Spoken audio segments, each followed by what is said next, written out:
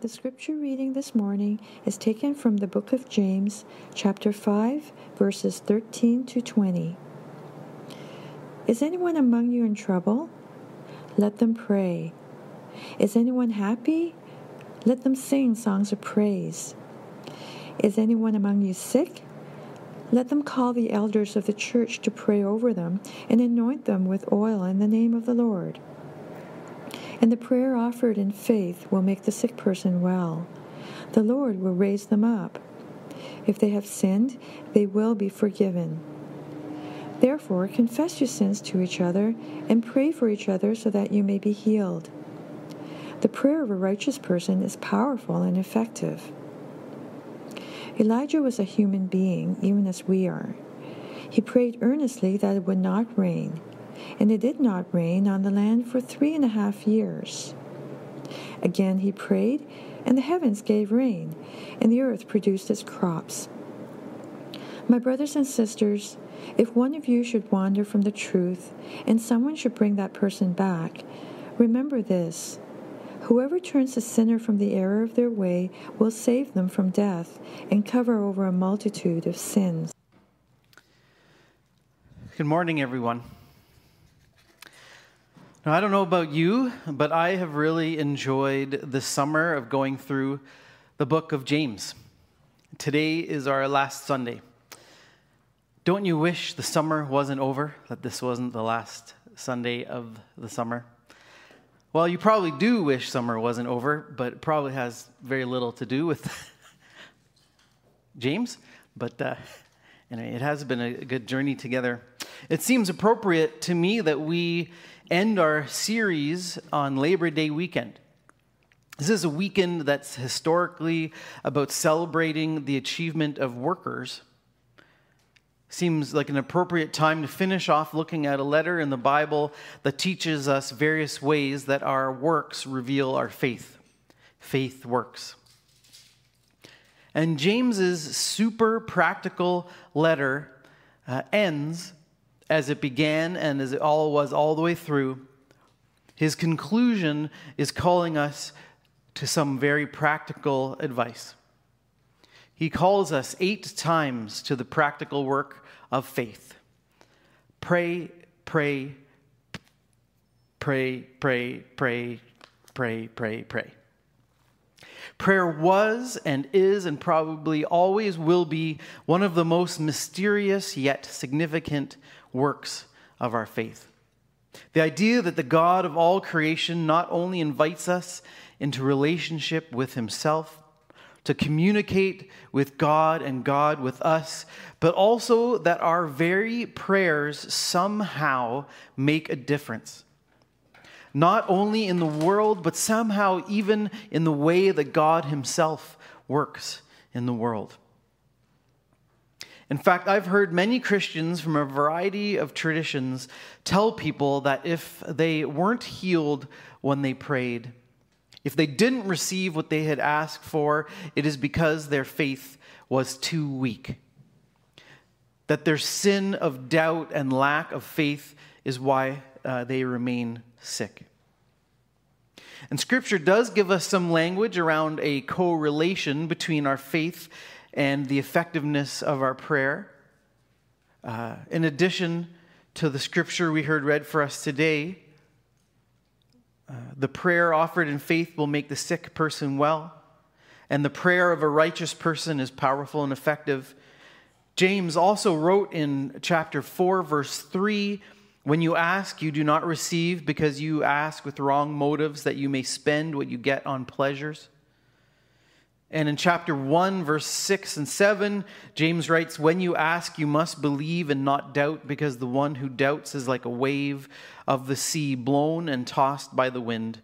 That person should not expect to receive anything from the Lord." Jesus himself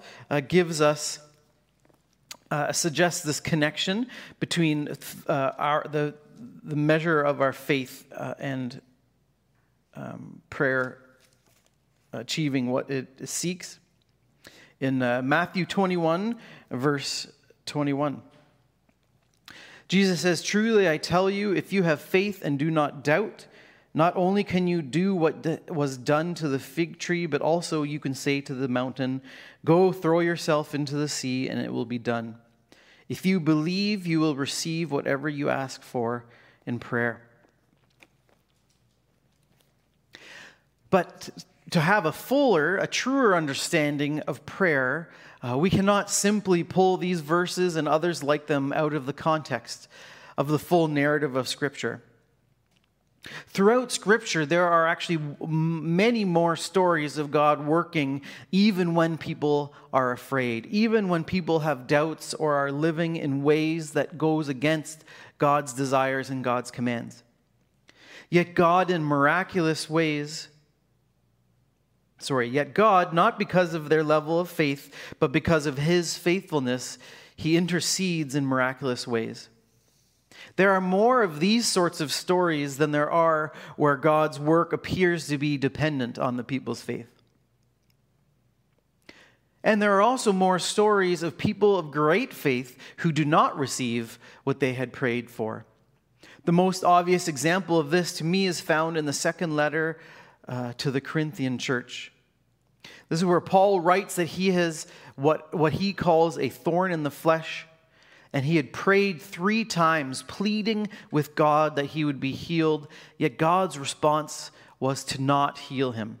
Instead, God said to him, my grace is sufficient for you, for my power is made perfect in weakness. Praying is about knowing God, about knowing the sufficiency of God's grace that goes infinitely beyond the insufficiency of our faith. It is about our desires aligning with God's goodness, our motives aligning with God's purposes, our living aligning with God's resurrection life. The Bible is not the story of people of perfect faith, but more the story of a bunch of really messed up, imperfect people bearing witness to the God of all of creation, who not only invites them into the beautiful work he is doing, but who is faithful and faithfully present even when they are faithless. And their bearing witness invites us into the same story. And this is actually why James gives us this odd example of Elijah. Let me read it again. Elijah was a human being even as we are. He prayed earnestly that it would not rain, and it did not rain on the land for 3.5 years. Again, he prayed, and the heavens gave rain, and the earth produced its crops. So here, the Old Testament prophet Elijah prays earnestly, which in the original Greek, this is actually the same word for prayer is used twice, just in different forms. So it means that he prayed with prayer, or he prayfully prayed. Now, one reason why I think this is kind of an odd example for James to use is that in the Old Testament account of this story, Elijah didn't actually pray.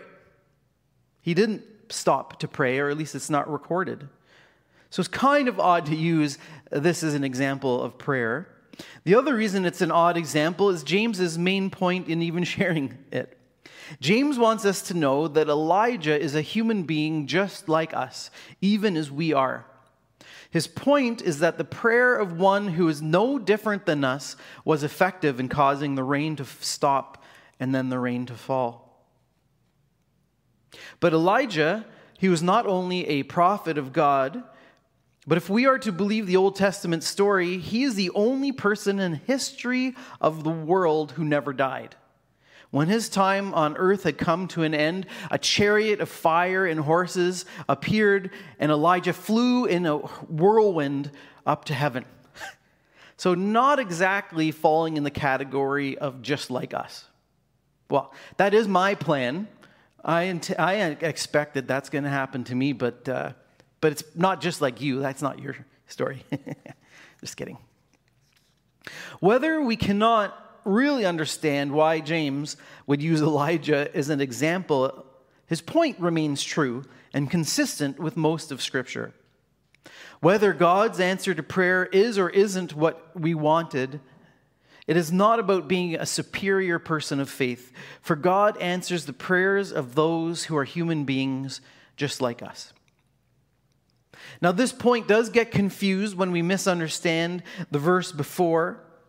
When James says in verse 16, the prayers of the righteous person. It seems to us to be saying that the prayers of, the person with a perfect, righteous, pure faith.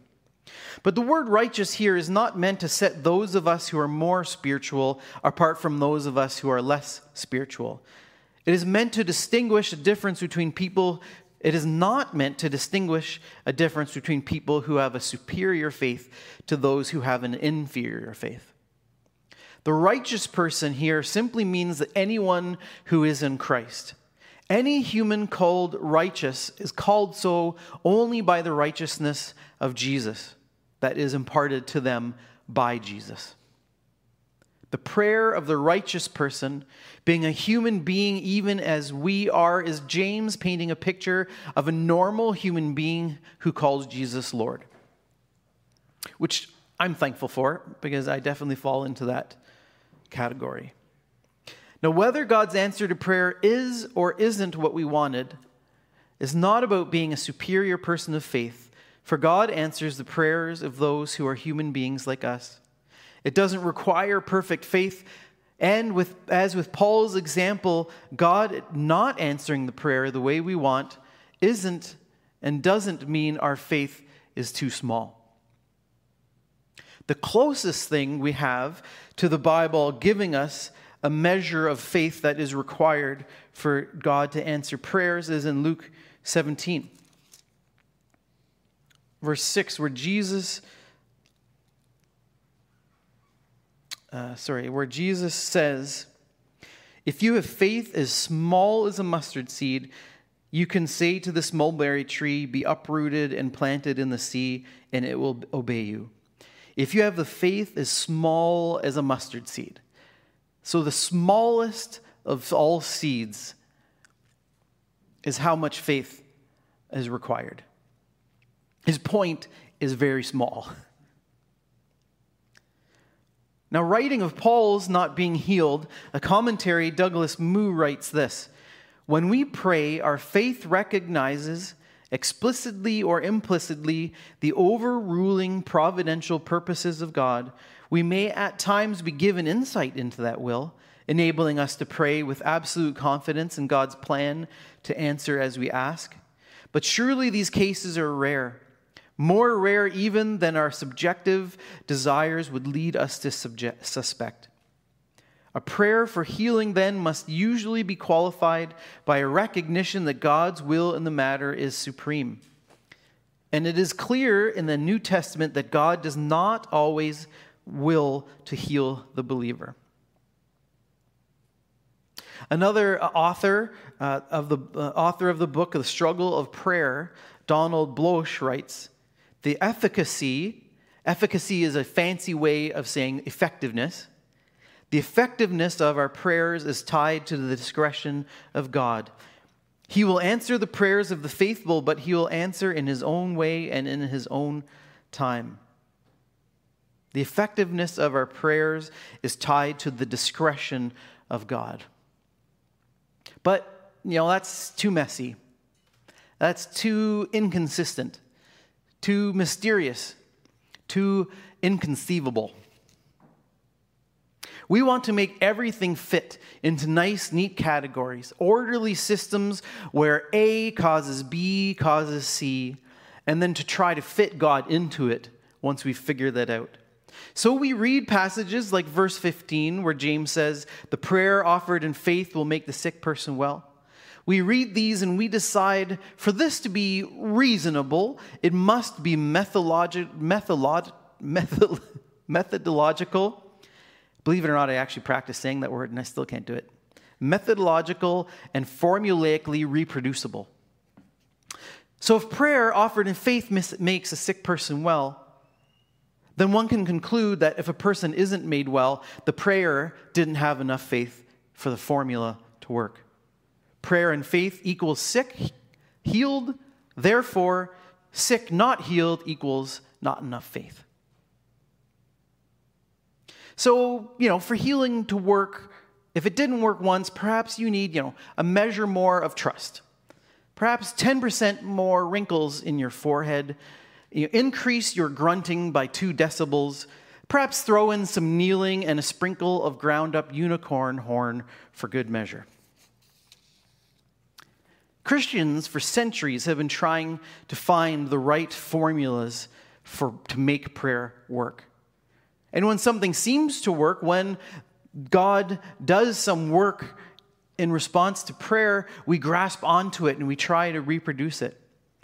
Whether it's been an encounter with God that happened at the site of a relic, which is like the body of a dead saint, or a cloth thought to be Jesus' burial robe, or a painting of Mary flowing tears, or it being what's called slain in the spirit at a Benny Hinn show, or what most people in our tradition might be familiar with, Neil Anderson's steps to find victory over the darkness.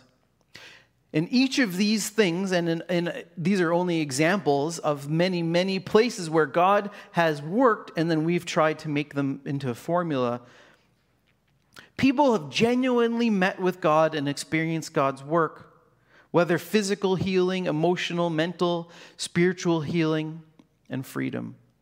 However, in each of these things, we see the human tendency to want to replicate what was an authentic experience of God.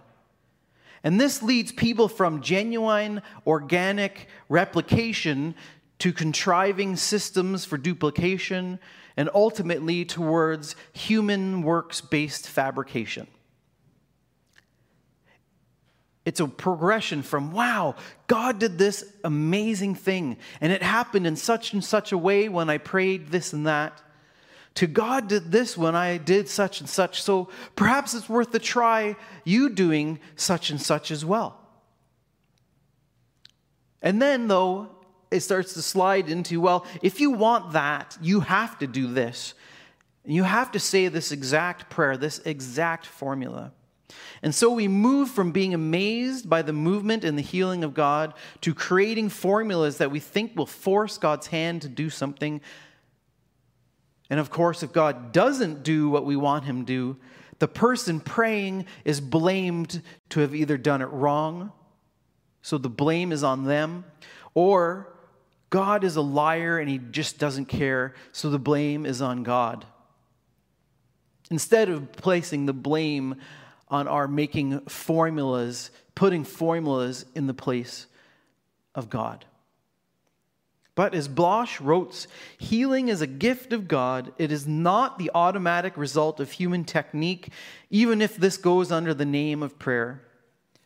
In the prayer for healing, we do not seek to manipulate the divine power. Instead, we relinquish the afflicted person into God's hands.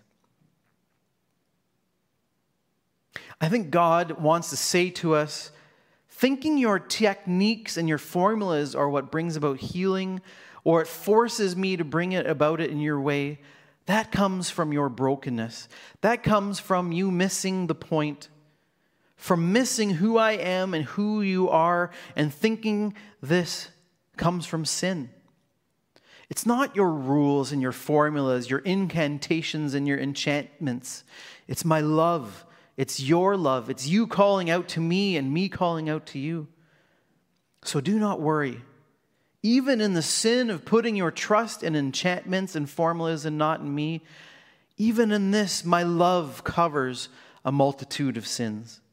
And your love, even when sometimes misplaced, your love covers a multitude of sins too. Author of the book Healing Through the Centuries, Ronald Kidd, he writes that the goal of prayer is to obtain God himself. Prayer in all of its forms and whatever comes from it is ultimately and always about our relationship with God. And it's not just our personal relationship with God, but our communal relationship with God. Which then, of course, God being the eternally relational Trinity of Father, Son, and Spirit, It means that our prayer, while firstly about the flourishing of our loving and trusting relationship with God, is intrinsically and inescapably also about the flourishing of our relationships with others and with all of creation. And so while we are wrestling with the mathematics of how prayer does and doesn't work, God is simply longing for us to draw near to Him, bringing our desires and our longings, and bringing others along with us through prayer, with and for them, through confession and inward and outward forgiveness of others.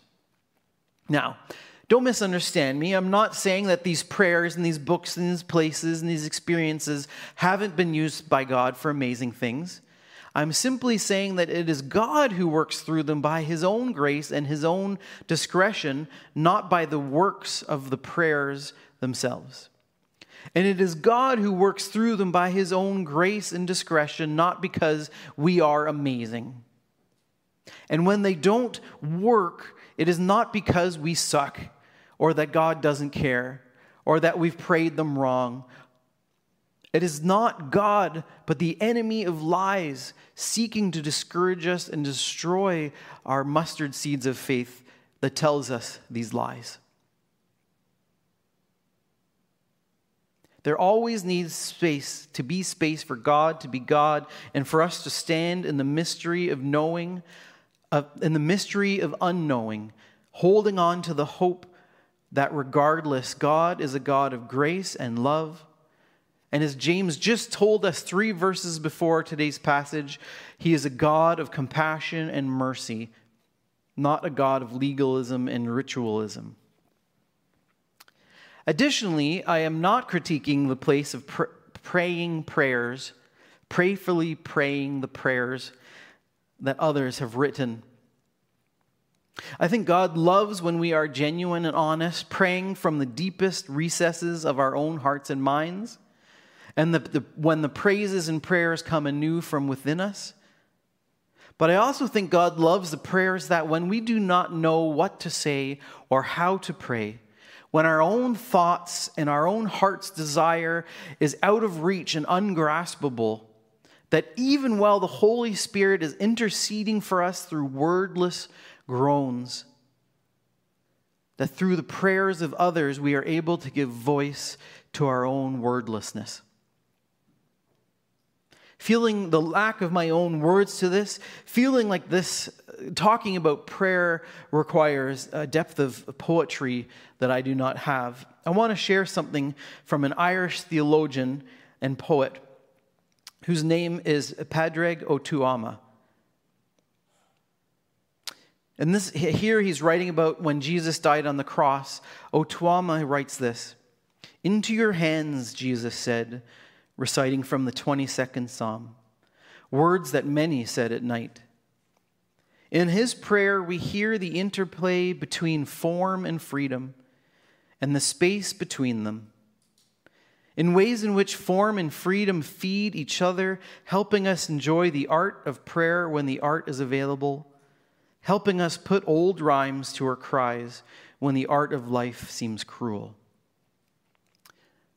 These prayers of others can be powerful, but not because they contain a magical element that forces God's hand, but only when and because they speak the deep truth that we do not have the art to put our own words to. When the Holy Spirit gives voice to our deep groanings through the communion we share in the voices of others. Once again, we see the relational piece of prayer here. Our relationship with God, our longings and our desires, even when we do not have the words to speak, the thoughts to think, they can be given voice and lifted to God in authentic prayer through the voices of others. An interweaving of the communion we share, our personal journey, and the enduring presence of the Holy Spirit. And this is why when James speaks of praying for healing, thinking practically like he always is, he tells us to pray for one another, to pray with one another. He tells us to go to the elders of the church to be anointed and prayed for, He tells us to confess our sins to one another and to pray for one another for healing.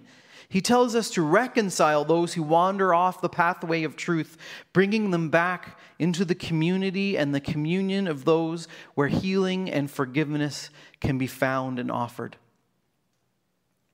Our relationship with God is not and never has been a solo sport. Healing and forgiveness, yes, even forgiveness of sins, can be most profoundly experienced in the community of trustworthy followers of Christ. Now, I say trustworthy because while I believe in the deep healing that can be experienced through God when we confess our sins to another and to hear the words of forgiveness spoken over us by another human being, while I do believe this can be beautiful and powerful, and I do believe that James is calling us to do that, it is imperative that it is done with someone who is safe and trustworthy. For someone who is unhealthy themselves can end up causing more hurt than healing.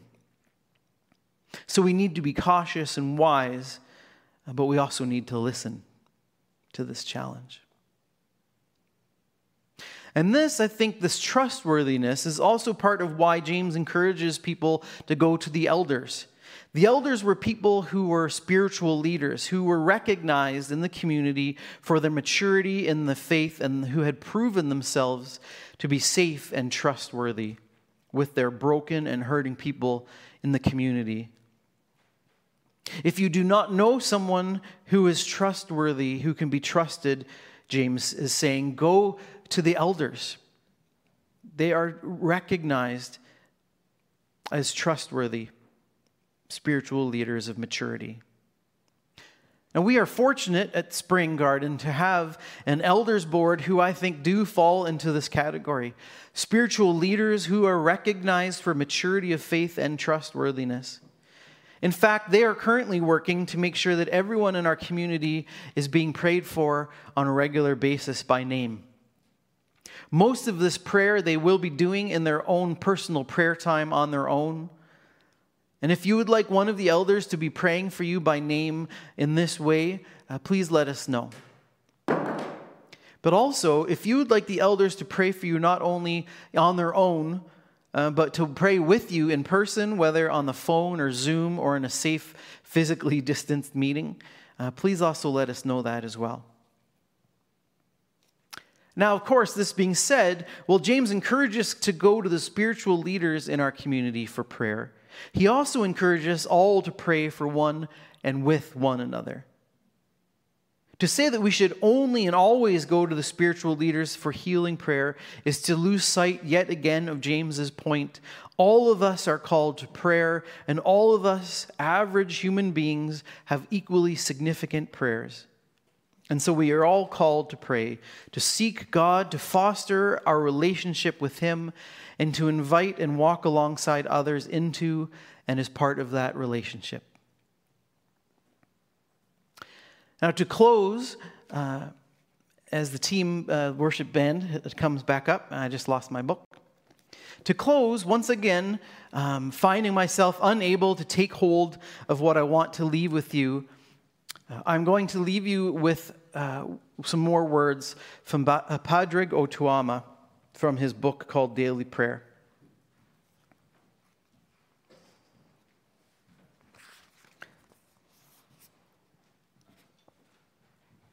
I've heard it said that prayer is not an art, it is a cry.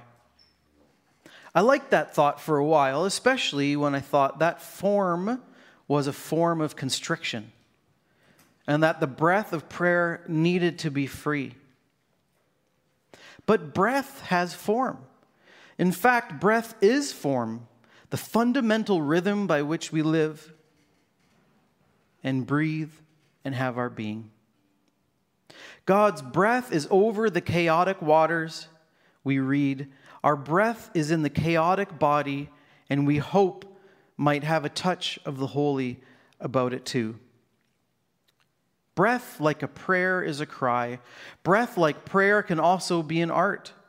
Prayer is a small fire lit to keep cold hands warm.